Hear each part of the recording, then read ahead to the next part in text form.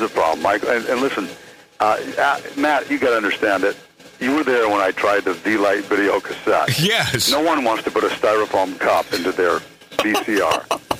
You were there when I bought the 2 Irish knitting mills and they went under. You were there when I started the cylindrical energy module, that pump that was supposed to replace jet engines. And, of course, after hundreds of thousands of dollars and a divorce proceeding, I lost that. This really is true. You were there when I started Crystal Breath and that Japanese company ripped me off and stole the patent. And you were there when the radio station went Spanish. I don't see a lot of success in that. Wait, Rick, aren't you forgetting what is that grab machine? The claw machines. The claw machines. You were there when I had caddies at Lakeside that I put in business with the claw machine, only to find out that all machines everywhere are run by the mafia.